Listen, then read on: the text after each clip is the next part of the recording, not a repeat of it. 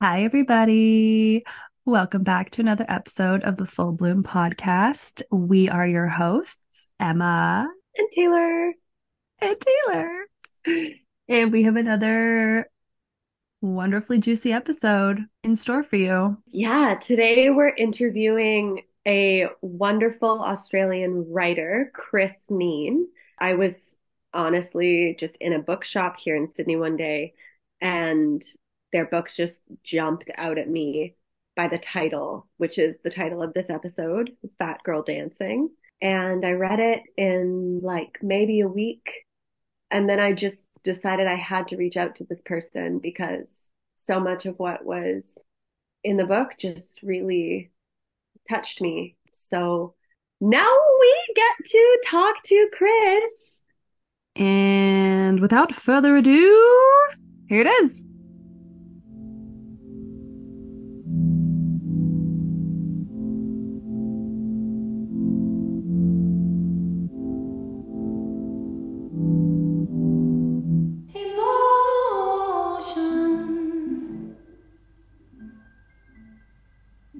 Welcome to the Full Bloom podcast, where all of you is welcome.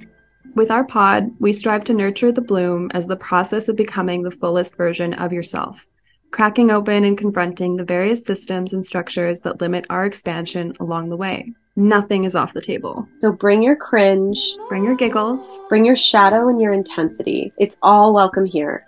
We see you. and you're doing great. Let's get into it.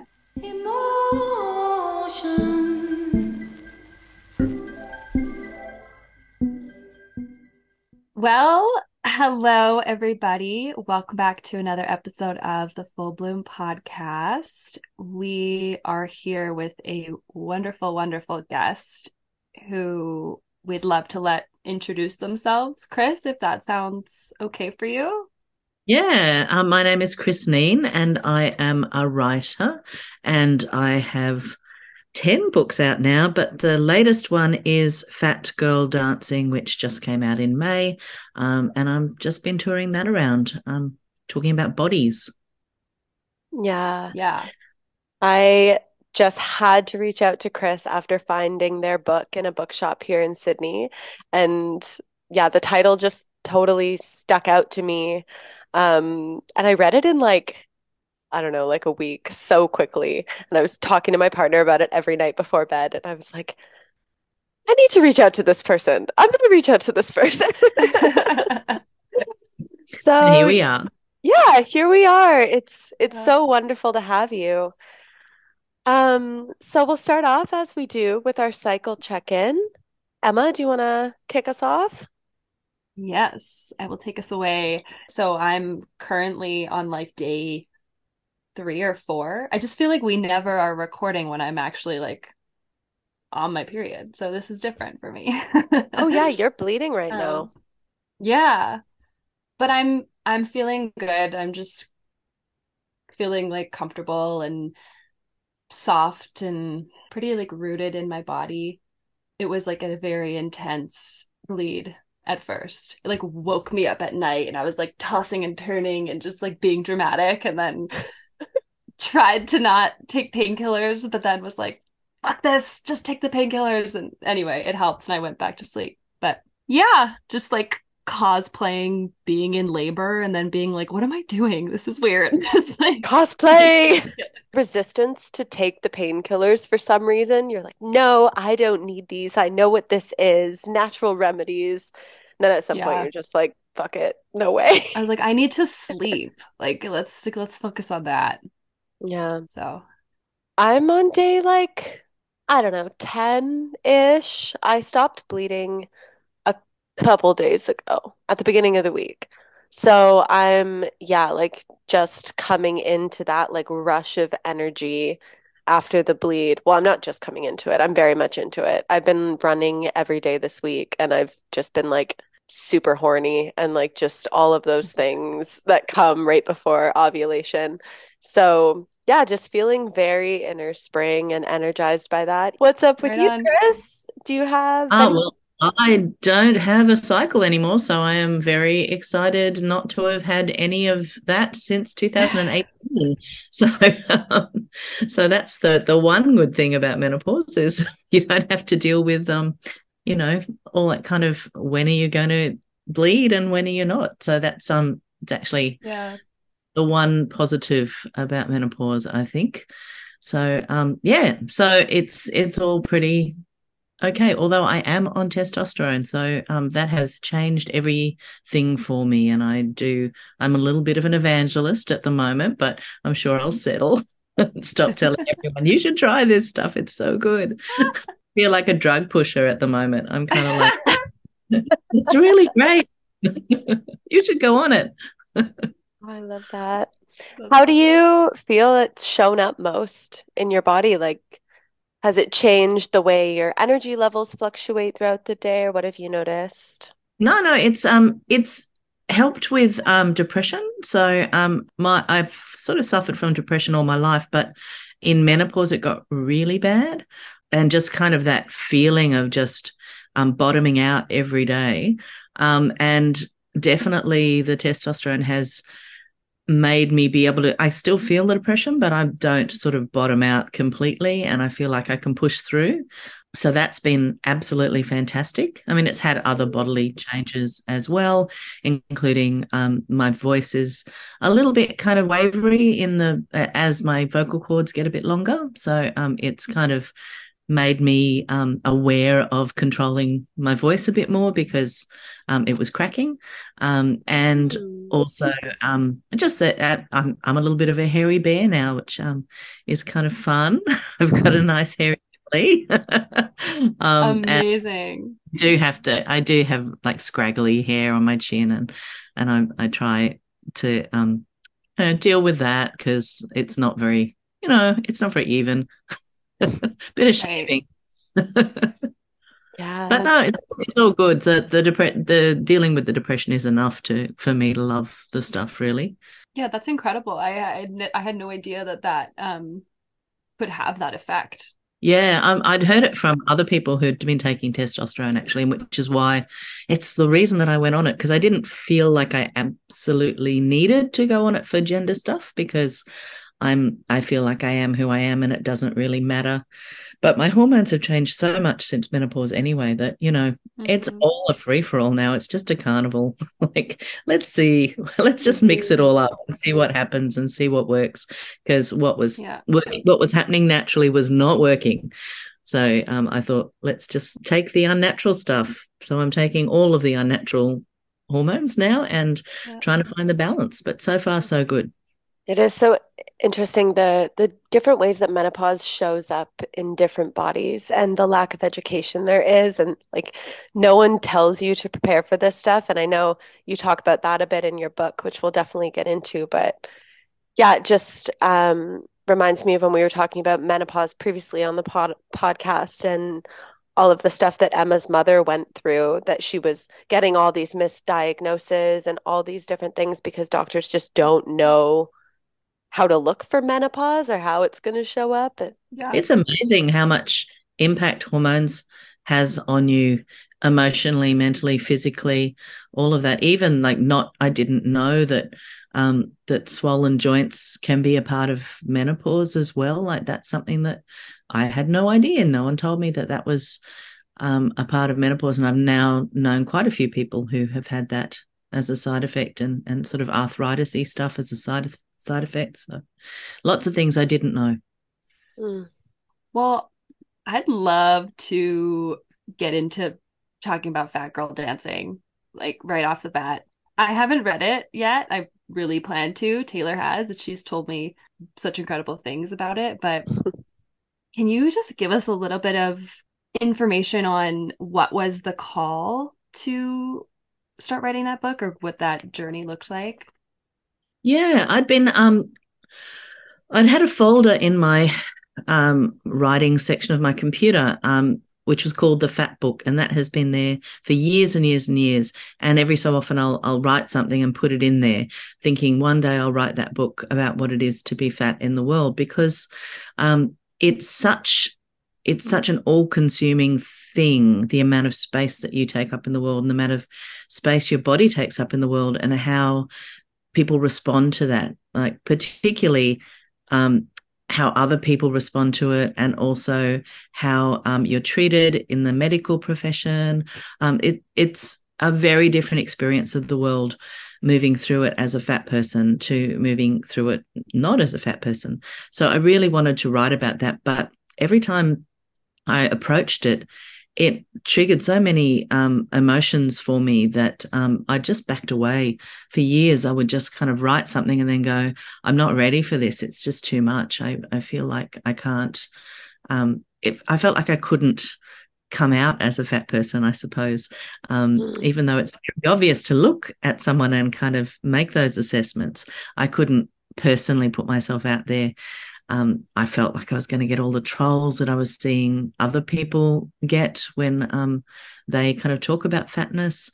And I didn't feel like I was emotionally ready for any of that.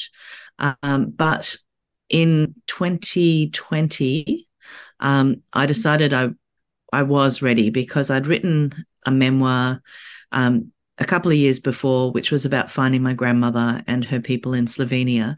And in that book, I'd written about traveling, and because of my size, that impacts travel and it impacts what you can do overseas and how you can access things as well. So I'd written about that sort of stuff in the book, and those sections really stood out for me as being a little bit different to the rest of the book and something that needed their own space. So I felt like I needed to start writing about fatness because it was already beginning to infiltrate my writing about other things, and I needed to put some time into it. So I went for a grant to do the writing, and I got the grant.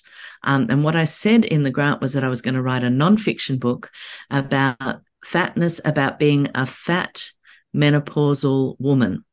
And those were the three kind of criteria that I had in the grant. But of course, when I started to write this book, I started to define my terms. And when I came to the term woman, I tripped myself up, because I started to research what it is to be a woman. And I started to kind of go, well, I'm not 100% sure I believe in the binary. Like, well, I know that I don't. After reading and after thinking, I know I don't really believe that there's that kind of a binary in terms of gender.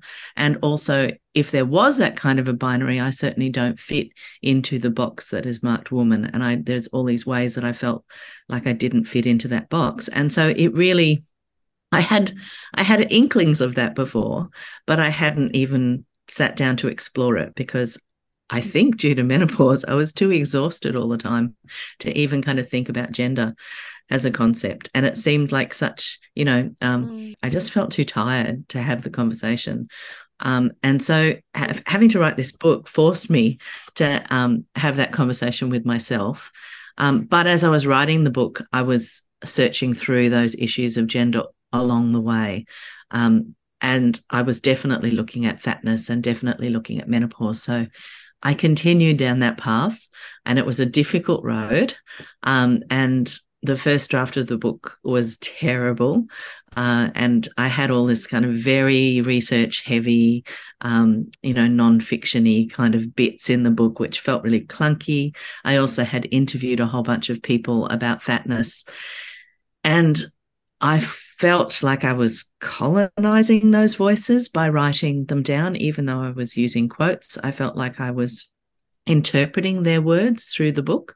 So I really kind of backtracked when I'd finished that first draft and realized I had to write something a lot more personal, that it had to be very, very focused on my own body, and that it had to be very honest about exactly where I was, exactly how I felt about it. And, that way I could maybe talk to other people who felt similarly about their own bodies. So it was a big journey. There was lots of drafts. There was lots of tears. And I got to the other end and felt like I had finally put down in words how I felt about living in this body. Although, of course, it's changed since the ending of the book. I was still using she, her pronouns when I wrote the book. There was a conversation during publication as to whether I should still call it Fat Girl Dancing, because I no longer identified as a woman. And we decided to keep it because I certainly did identify as a girl for a lot of my life. And even though identifying as a woman was questionable, I did used to be a girl. So we kept that in. And yeah, it's now off on its own little journey by itself in readers' hands. Mhm. Yeah. Wow. Yeah, it's like it's once you release it, it's its own sort of living creature off in the world, hey? Yeah, exactly. Yeah. And I think part of that journey is just how much is touched upon and kind of fleshed out in the book. Is this going to resonate so differently for so many different people? Certain parts are going to stick out. And that's what I love about books, right? Is you can create this thing and you have this intention behind it as the writer, but the second it's released, you have no idea how it's going to be received. So I know that you're touring the book at this moment. What has a bit of the response been like? Like, what have you found have been the biggest takeaways or things that are resonating with folks? Or, yeah, just I feel like writing about fatness is something, like you said, like it's so emotional and it's so subjective and personal and so nuanced that each person's experience is going to be different, especially to layer in gender and menopause and being in a white fat body versus other bodies. So, yeah, what has it Yeah. been like?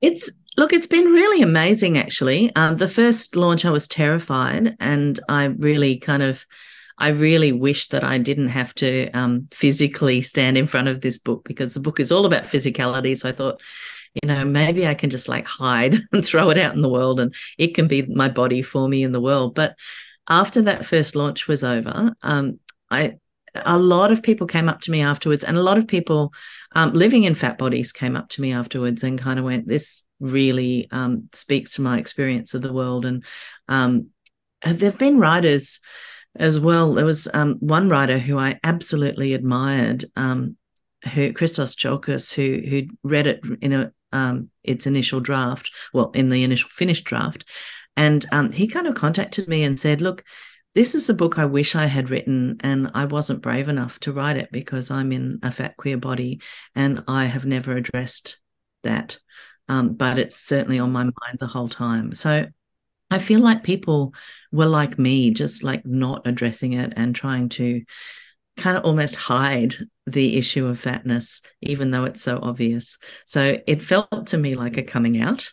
And it certainly felt to me like it was beginning to connect with, well, firstly, other fat people connect with it very, very intensely, and feel, there've been a few tears of people kind of coming up to me afterwards and talking about their own experiences in the world. But also people who are not in fat bodies have come up to me and said, "Look, I'm not in a fat body, but I have felt fat over the years, even though I know that I am not fat. And so this is actually, this has impacted me as well." Or they feel that they hate some part of their body that that is an unreasonable hatred of a particular part of their body that has really held them back in life. So I think everyone's got a complicated relationship with their own body.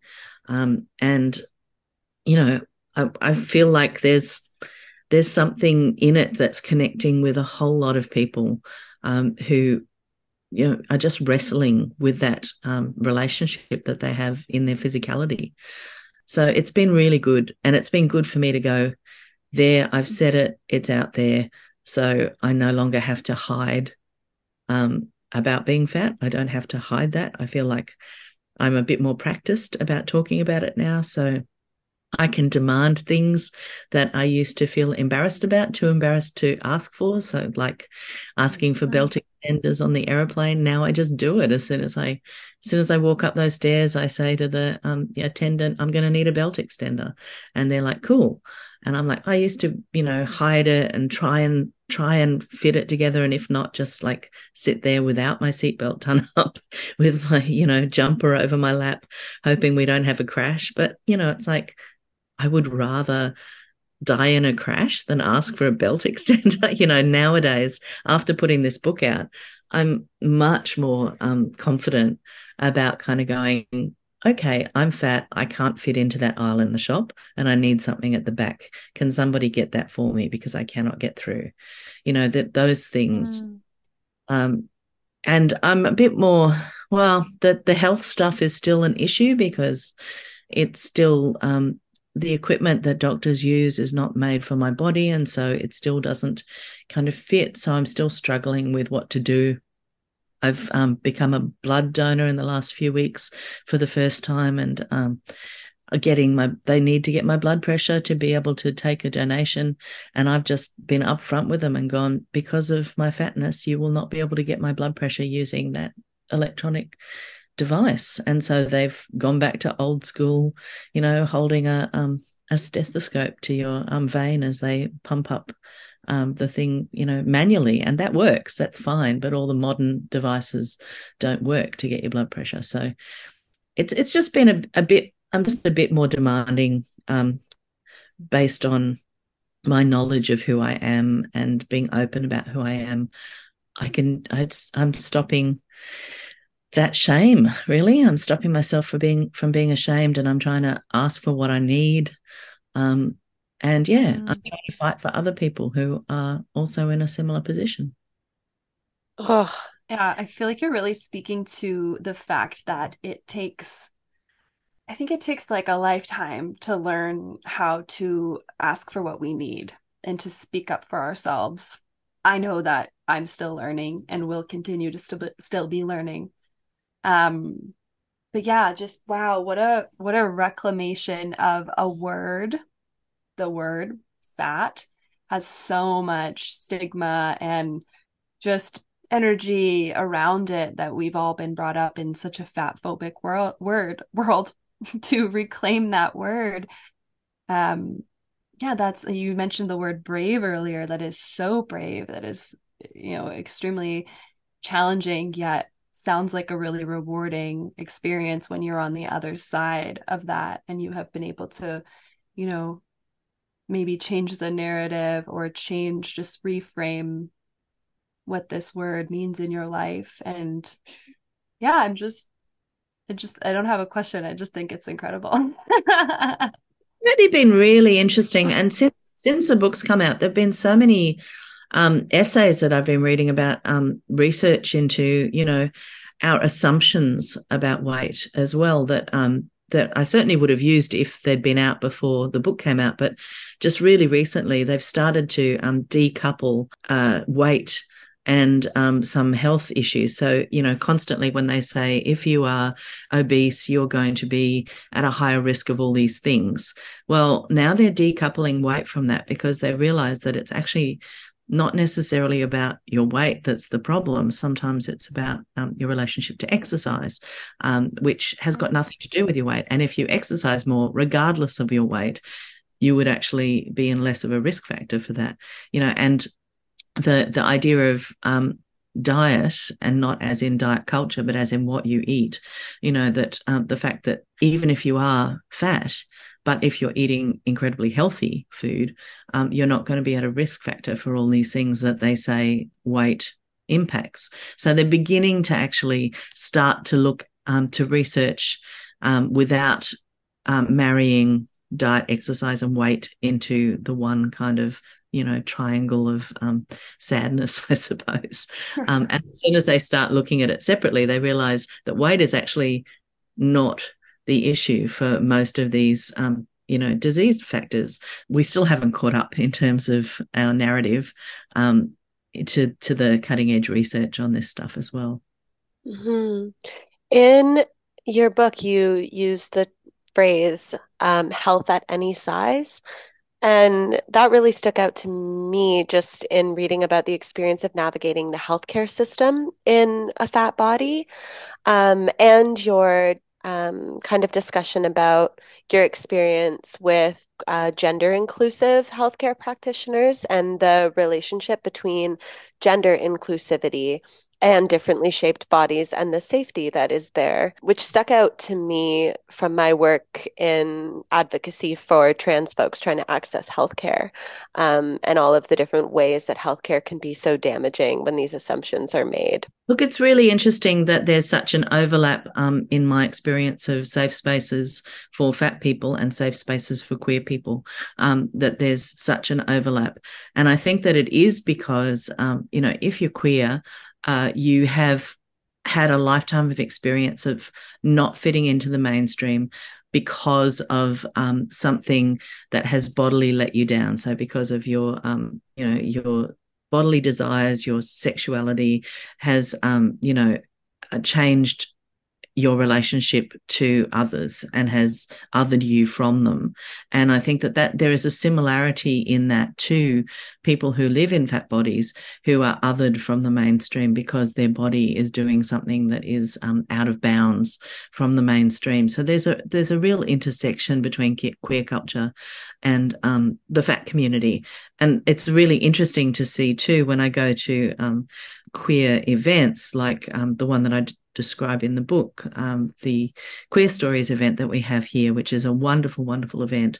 But every single time I turn up to Queer Stories, in the audience, I just see people of all shapes, all sizes, all flavors. And it's like, I actually feel like I'm not different in this space. I feel like I fit in because it's people from all different body types that are here. And there's also, there's something to do with, like, I think the trans experience will really relate in a way to the experience that fat people have in the world because it's their actual physical bodies are read wrongly. As soon as they step into a doctor's surgery, their bodies begin to be read in the wrong way often, particularly if, they're early in transition, they're read as the wrong gender, they're kind of treated in a way that is not appropriate for their gender. And it's the same with fat people. We step into doctor surgeries and, I was reading an article the other day about a woman who went to the doctor because she had pains in her chest, and her doctor immediately assumed it was her weight, and so started to put her on diets. It was years of dieting and dealing with weight issues when actually she'd had cancer of the lung, and that hadn't been picked up. And years later, she had to have a whole lung removed. And that was because when she went in there, they didn't actually look further than her weight. They went, well, it's obviously your weight is the issue here.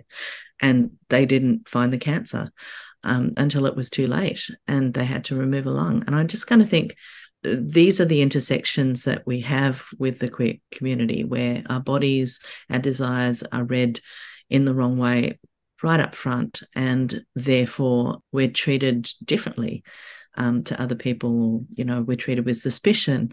And I think that is a common experience.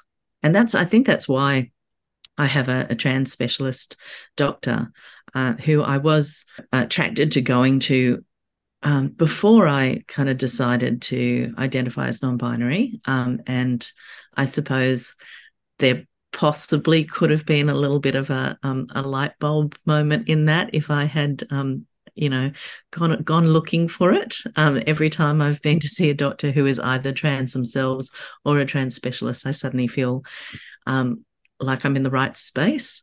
And I probably should have realized that was about gender, but I did not, because sometimes we don't listen to ourselves no matter what's happening.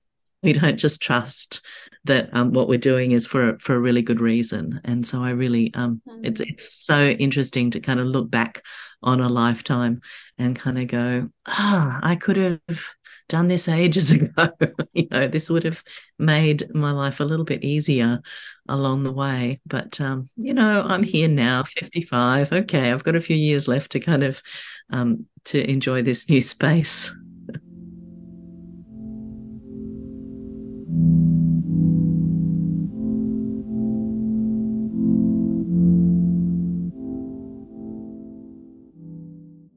I find that so interesting what you were just explaining about being treated with suspicion by so-called care providers. Um, and just what I find interesting is that intersection with you feeling like you were unable to trust your own kind of inner knowing when you felt safer with trans doctors or trans specialists. And I just wonder if you have words to kind of speak on that self-trust that you have been building your whole life and are currently really seeming to be in close relationship with. Well, it's because of the way we look, and also because there's all this kind of cultural baggage that people think that people in fat bodies are lazy, gluttonous, Right. Out of control. yeah, out of control. So that we were a problem to be fixed. In fact, it's an epidemic. We are we are the enemy. We are the thing to be fought against, which is really, it's all about people in fat bodies cannot exist in those fat bodies. They have to become something other to be a respectable citizen. And so even if that doctor is not intentionally distrusting you or there's all this kind of this subliminal kind of messaging that everyone gets all the time about fatness that is going to color their relationship to their fat patients. So it's a thing that it's really hard to address because not everyone's aware that they are making these assumptions about people.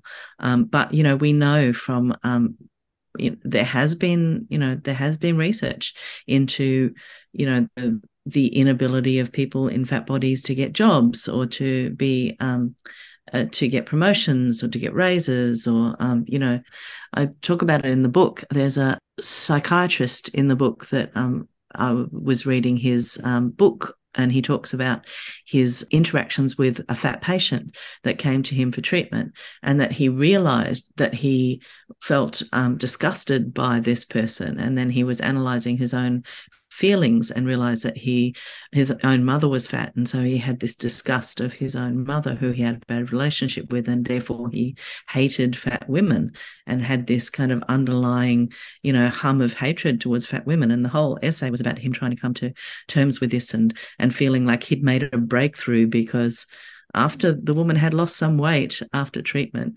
he could actually touch her and kind of give her a hug, which would have made him want to throw up at the beginning of his treatment of her. And, these kind of, I mean, yes, he was being honest about his own kind of biases, but, you've got to wonder why people have these biases in the first place. And it's because we're culturally conditioned towards them. We're culturally conditioned to think that fatness is something to be treated and to be changed, when it is not always the physical issue that we attribute it. All of the stigmas that we kind of have against fatness are not necessarily things that are true for that person who is fat. Some people, of course, do have eating disorder issues, and that might be attributing to their fatness, and sometimes that's emotional. Other people might just have, simple biological imbalances in their body which causes them to be fat. So it's not, it's not a one size fits all kind of reason behind fatness, but we certainly see it in that same way, where we kind of have a lens of thinking that that person is, lazy and not to be trusted with their own bodies, fixed in some way, need to be fixed. So, my whole life of dealing with being treated like this has been really difficult, because I've always had a level of confidence in myself and in my work that means that if I'm not addressing my body head on, I have a confidence in myself. So I've always had a sense that as a writer, I know when my writing is good and I know when it's bad, and when it's bad, I don't put it out there. I work towards fixing it. I've always had a certain confidence with the quality of my work. And I think you need that long term to be a writer. And so I've been in control of all of that. But as soon as my body comes into the picture, all that confidence falls away. And I think being able to write about it and use the thing that I'm very confident in my own powers about, which is my writing, has actually helped me to feel a new confidence in my body. I'm still not, happy in this body because it doesn't do some things that I would like to do. It doesn't, it's not as good at doing some things because of my size. So, like if I'm walking a track, it's like I'm walking it with a giant pack on my back because, other people will walk it and they won't be encumbered by the weight that I have. And if, certainly I'm not one of those fantastic flexible people like Lizzo, perhaps, who's just so fit that she can dance for, ever and do, splits and pirouettes and whatever she can do. I can't do that stuff. I'm not flexible like that. So my body being fat doesn't allow me to move around itself as easily as other people. Even trying to do a yoga pose is an awkward, strange experience in a body my size. So, it's still not a easy relationship that I have with my body, but certainly in terms of how I feel about myself, my writing about it has helped the way I feel about it.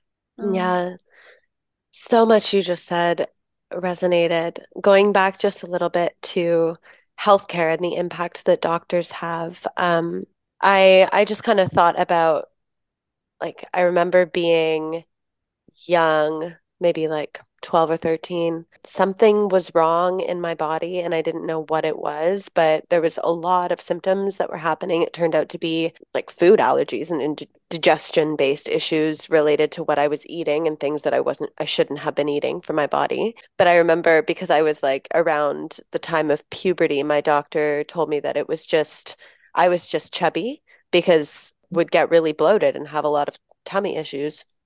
And he was like, "Oh no, it's just like you're just chubby. It's fine." That doctor calling me chubby when I was, what, 13-year-old girl, I held on to that until my 20s. Like forever, Yeah. no matter how much physical exercise I did, no matter how I ate, it didn't matter because I always heard that. And it's just so wild that, yeah, whatever your doctor says is kind of held up as rule or as Bible, and you don't do any further investigation, and you're just like, oh, it's something wrong with me. I'm the problem. And also that those very first thoughts about your body, you hold on to them for your whole life. I know I was talking to a friend who's a gay man who's very thin, and he had read my book, and he was like, because I'm a fat person. And I kind of was like, I did a double take, but I kind of remember him telling me that he had been a fat kid and that he had exercised and dieted. And I know that he has a very bad relationship with food, even now, and like exercises so much. And it's all to kind of outrun that chubby kid that he was, and he still sees himself. And even when he talks about himself, he talks about himself as being a fat person, even though he's incredibly thin because of his eating disorders that he still kind of is in the middle of. So it's really interesting how we have these kind of images of self that no matter what you do to your body, that will still kind of be there in your life for your whole life to struggle with. Absolutely. Definitely. I want to ask you about your burlesque experience. Taylor has a lot of experience with burlesque. I've taken a couple classes and I witnessed the world a lot through social media and going to shows. But I see that world as a place where there is such a spectrum and acceptance of different bodies, different presentations, different everything. And yeah, I'm just curious about how stepping into burlesque has maybe felt supportive for you and maybe how it has shaped your current views on your sexuality or just like sexiness in general. And Yeah. Yeah, burlesque has been fantastic. I when I started to do burlesque, it was because I wanted to interview someone. I knew that there were some people who were in fat bodies who were doing burlesque, and I wanted to talk to them about how it was to be doing this very revealing dancing and also be in a fat body. But as I was kind of preparing to do all that, I suddenly realized I needed to kind of experience it physically, because I do need to experience things to write about them. And so I signed up for a class and then instantly regretted signing up, because I to have to do it then. It was very challenging. But, on one level, it was really challenging. But on another level, I should have known that I was going to really enjoy it, because when I was a kid, I used to, really relate to, Marilyn Monroe in Gentlemen Prefer Blondes, that the singer Divine, when Divine, a fat body on stage in sequins, and I kind of went, oh, that's me, and I weirdly, now I kind of unpack it as that was a very strange person to relate to, because Divine was a female impersonator, doing drag, and here I absolutely saw myself on screen for the first time. Following that, Dr. Frankenfurter from, the Rocky Horror Picture Show. As a bisexual person at the time, I kind of also then really related to his character wearing suspenders and stockings and high heels.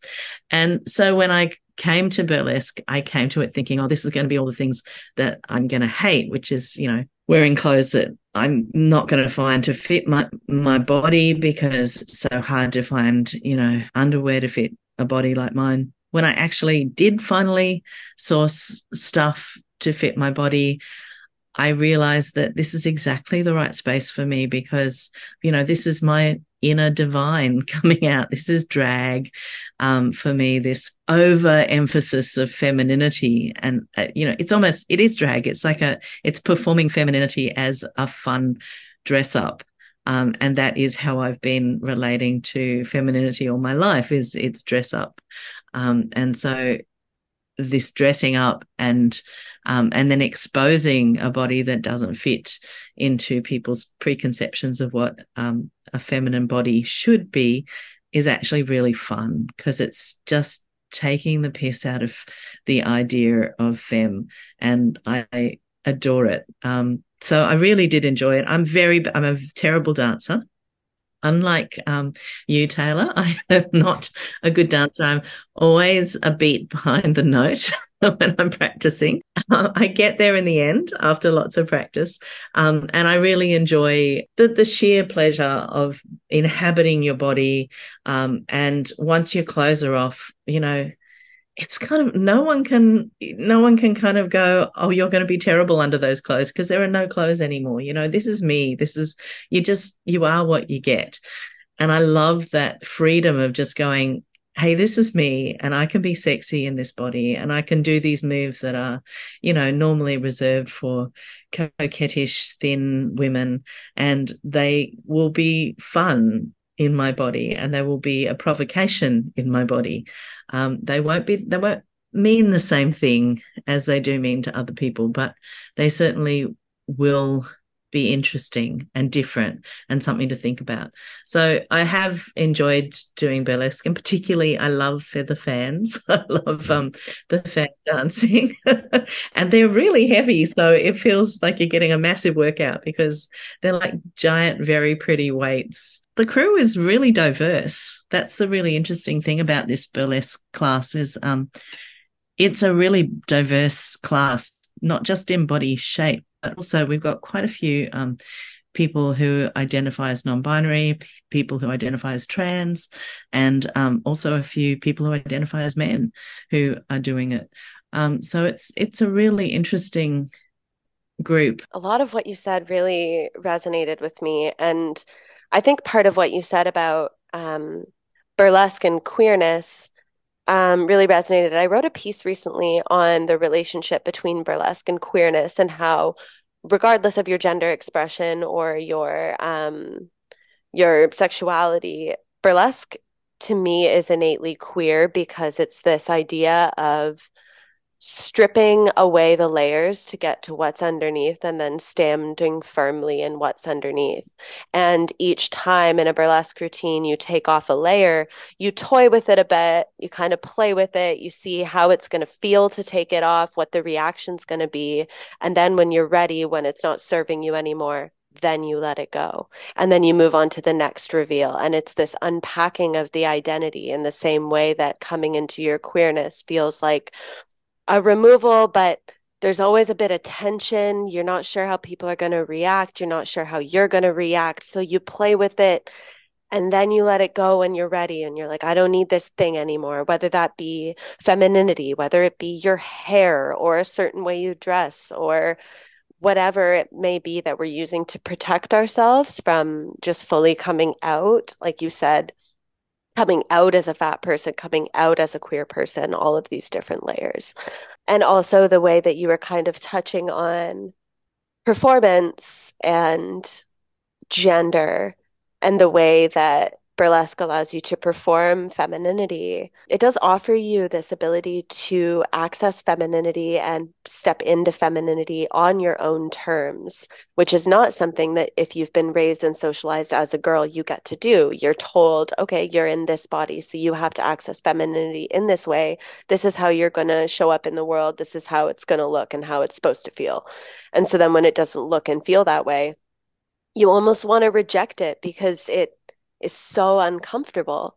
But then to reclaim it through burlesque or through any form of performance, whether it be drag, burlesque, in your bedroom, singing in the shower, whatever it is, if you get to play with it on your own terms, then it becomes healing because you get to pull from it what you like and what feels good, and you get to leave what doesn't feel good. You don't have to commit to it full time. That's the other thing too. It's because it's a performance and it's a character. You don't have to commit to that character for your whole life. You can just commit to it for the period of that song. And that's fun too, to be able to kind of move away from that character is and be another character in another situation. Absolutely. I also just have been thinking a lot recently. It comes back to this conversation we've been having on the podcast recently, just about body positivity versus body neutrality, and how to be a burlesque performer, to put on the costumes and to step into drag doesn't necessarily mean that you feel good every day. It's like you said, it's this idea that it's a costume and you can put it on and come out of it. And regardless of how it feels that day, the knowledge that it's like within your power and under your control is, I think, the healing piece. Yeah, absolutely. I do have a very complicated relationship with body positivity as a concept for several reasons. One, it's very co-opted into capitalism now, so it's very much when you hear the words body positivity, you think about brandings and people using it for to sell you clothes that you otherwise wouldn't be able to get. So there's that. And also, as I said, not everything about living in a fat body is going to be positive. Like there are drawbacks and there are things that I would do without in a heartbeat if I could possibly be offered a thinner body that would make it easier for me to move around in the world or to exist in the world. I would do that in a second. So it's a complicated thing, the idea of body positivity, because it's important to see positive representations of people in different bodies. I think that that's a really, really important thing, so that other people in different types of bodies see themselves and go, well, I'm okay, I'm normal. There is other people like me out there, and we don't get to see that at the moment. But also, it's important to say there are lots of positive things about being in all sorts of bodies, and there are also drawbacks to that as well. And to kind of go, there's swings and roundabouts here. I think that's where I'm at with it all at the moment. So I'm not the cheerleader in terms of, I'm not the fat is beautiful cheerleader, although I do find myself attracted to other fat bodies quite frequently as well. What I find in body positivity is that it lacks the nuance that is the human experience of being in a body. It's kind of this idea that, if you don't feel good in your body and if you don't love all other bodies all the time, then shame on you, which is marketable, absolutely, because shame is one of the best marketing tactics. Body neutrality allows for a lot more nuance, reminds us that it's okay to not like certain things, regardless of what your body looks like. Like you said at the beginning of our chat, thin people or people that we see as thin have their own things about their body that we don't know about, and we don't have to know. Yeah, and the idea of body neutrality is just like, regardless of how you feel, you can feel great one day and horrible the next, and in between, and it doesn't make or break the fact that your body is your body. Therefore, it's worthy of being, it's worthy of access to resources, it's worthy of healthcare, it's worthy of love. Absolutely. Mm. I also don't, I have this kind of thing about recently, I think because I'm over 50 now, I'm seeing all these other people way over 50, people in their 70s and 80s, and I'm becoming hyper aware of the fact that almost everyone who identifies as a woman in their 70s and 80s is going on diets and really kind of leaning into diet culture. And I'm finding that kind of distressing because, these are people who've, survived a big life and then, in their 80s are kind of going, oh, I'm too fat and I need to lose weight. And it's like, you've possibly only got, 5 to 10 years of life left. Are you going to spend that 5 to 10 years denying yourself some pleasures that you may have and making, and going on these diets and judging yourself at this age? It's like, well, what is Right. going on? And so I'm finding that quite distressing to see, as I suppose the older generation I'm connected to in my parents, my partner's parents' lives all seem to be going through this self-hatred in their 80s. I'm like, oh dear, Gosh. it's a thing, and it's really affecting older people now. So yeah, it's Yeah. something that I really think about all the time when I'm in there, you know, in that world. Kris, in your current experience, are you feeling at all optimistic about the world view on fatness expanding or shifting, or in terms of, like infrastructure, culture? Are you feeling that shift or? Yeah, I still think it's pretty limited. I don't think that. I think that um, there's a there's lip service being paid to diverse body shapes, and certainly there's a couple. Nowadays there's a couple of people that you can look to for role models for bigger bodies, whereas at one point there just weren't, and then at another point there were only comedians would be fat, and it would be about laughing at their bodies. And now there are more people in different kind of role model positions that you can look to. So it is shifting slowly, I suppose, because if you have role models, you suddenly can see other possibilities. But I think that there's still a massive backlash against it because the diet industry is still thriving, despite Jenny Craig going under recently. That was more because Noom has taken over, and they've changed the style of diet culture rather than diet culture itself.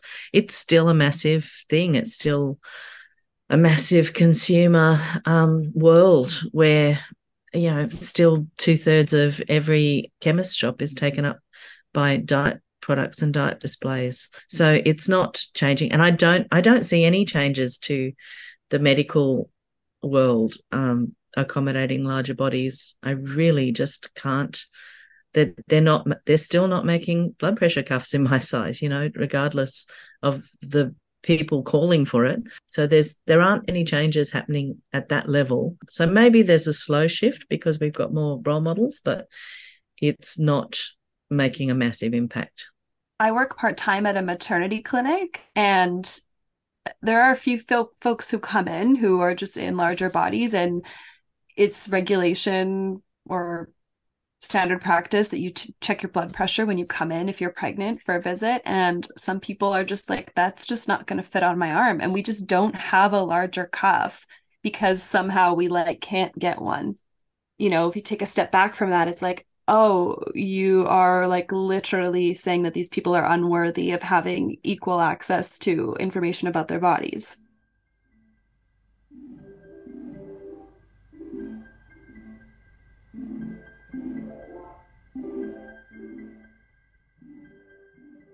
Kris, I'd love to ask, what do you hope people take away from our chat today, your book, and just generally your current blooming in the world?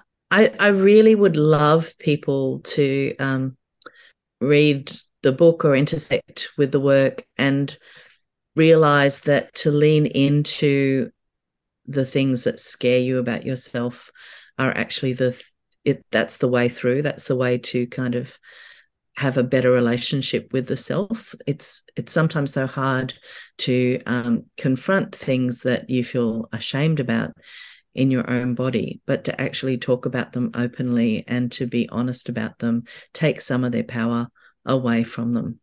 And I feel like, I mean, the book is populated with a whole bunch of monsters that I've pulled out of the carnival of my own fears of my brain. And I feel like putting those monsters on the page is the thing that has saved me from feeling monstrous in myself. Once it's out of the body, it can't hurt you anymore. So I feel like that's what I want people to realize, is that to be open and honest and have these conversations openly might be scary up front, but after we start having those conversations, it makes it so much easier to accept yourself and to live in your body. Mm. Wow. Thank you so much for that reminder. Thank you Mm. so much for sharing just about your journey, your work, yourself. This has been such a beautiful conversation. Thank you. It's been really Yeah. fun to chat with you. The last question I like to ask people is what you're reading at the moment, if you have any book recommendations for our listeners.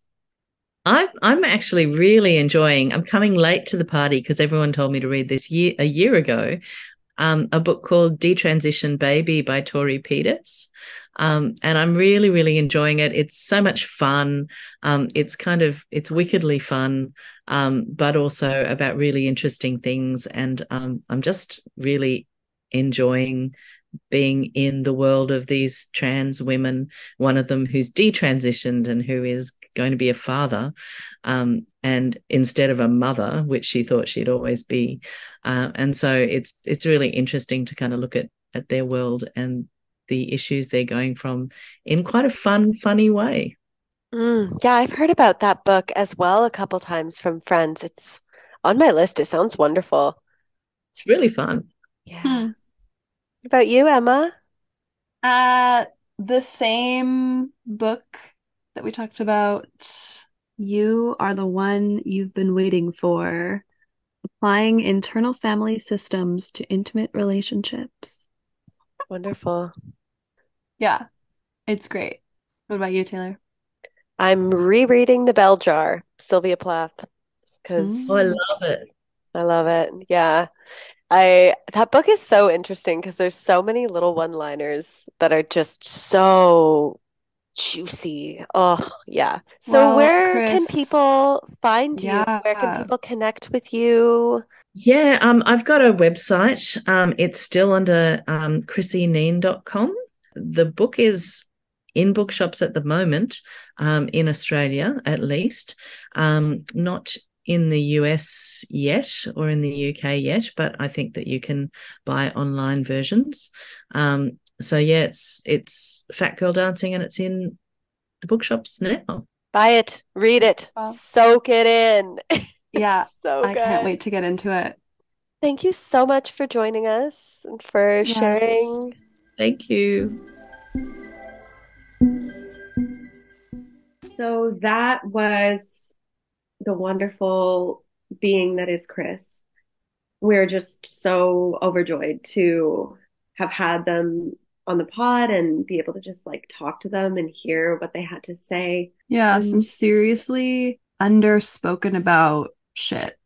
Just talking about mhm. like fatness in the world and all the different and intersections and layers And involved also in just, that.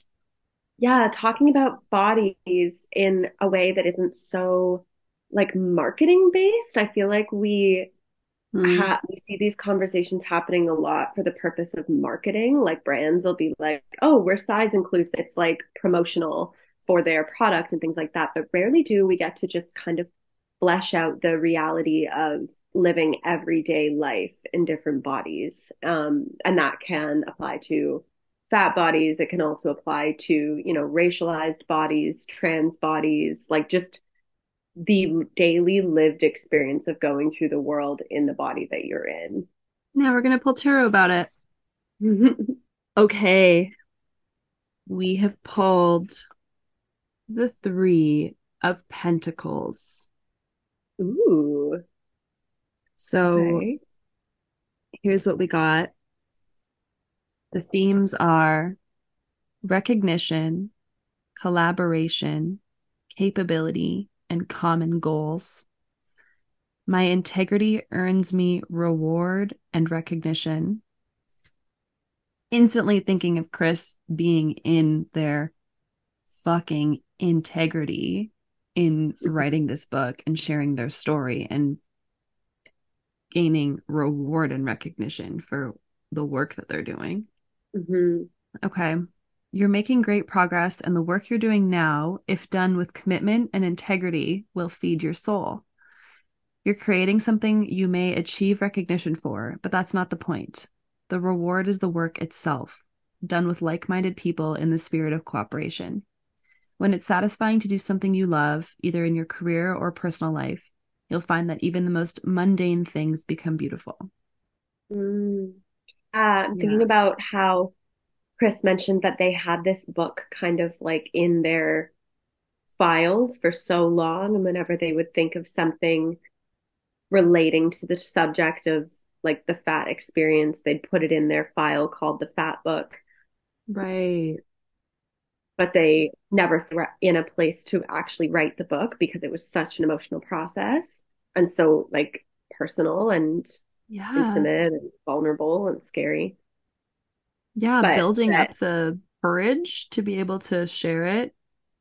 yeah, but then ultimately they said once they put it out, they're like, the reward is that I've gotten to this place now by putting this out there, that I'm Mm. like more able to claim my experience. Like the creation of something from that like authentic truth place always allows you to kind of stand more firmly in it and just like claim that shit.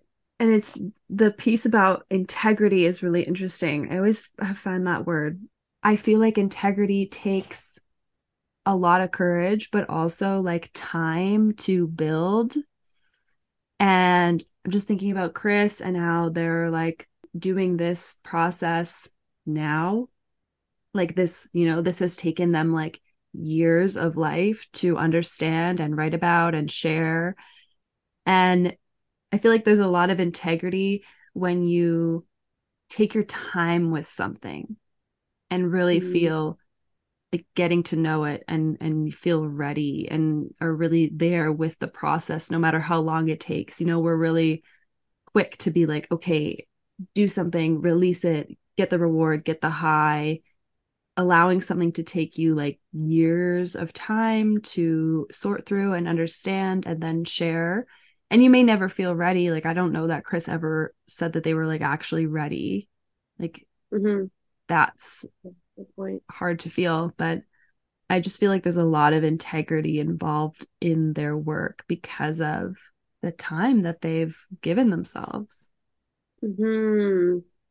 So much urgency, I feel, a lot of the time in the world. And we feel like we Mm-hmm. have to churn out thing after thing after thing. But Mm-hmm. often the things that are the most meaningful are things that, yeah, we like take the time with to sit with and massage through to Mm-hmm. find it. And like I'm get to even, know. yeah, get to know it as like, yes, your creation, but also like something kind of separate from you with its own life and own path, which Mm. is kind of what they were talking about. Like now the book's out, it's kind of like it's going to take on its own life.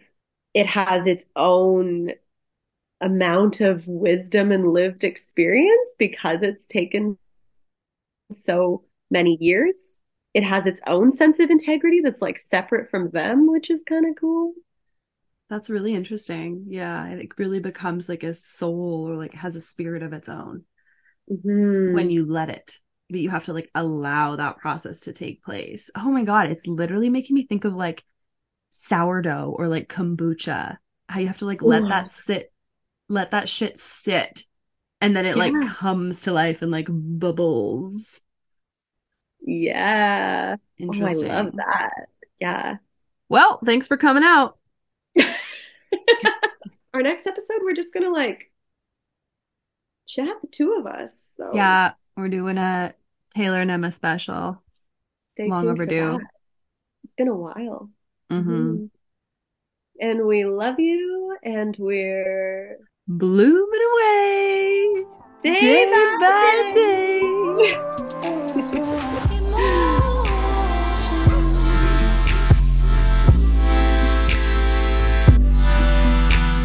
I thought you were gonna make me say it by myself. I was like, I'm embarrassed. Don't.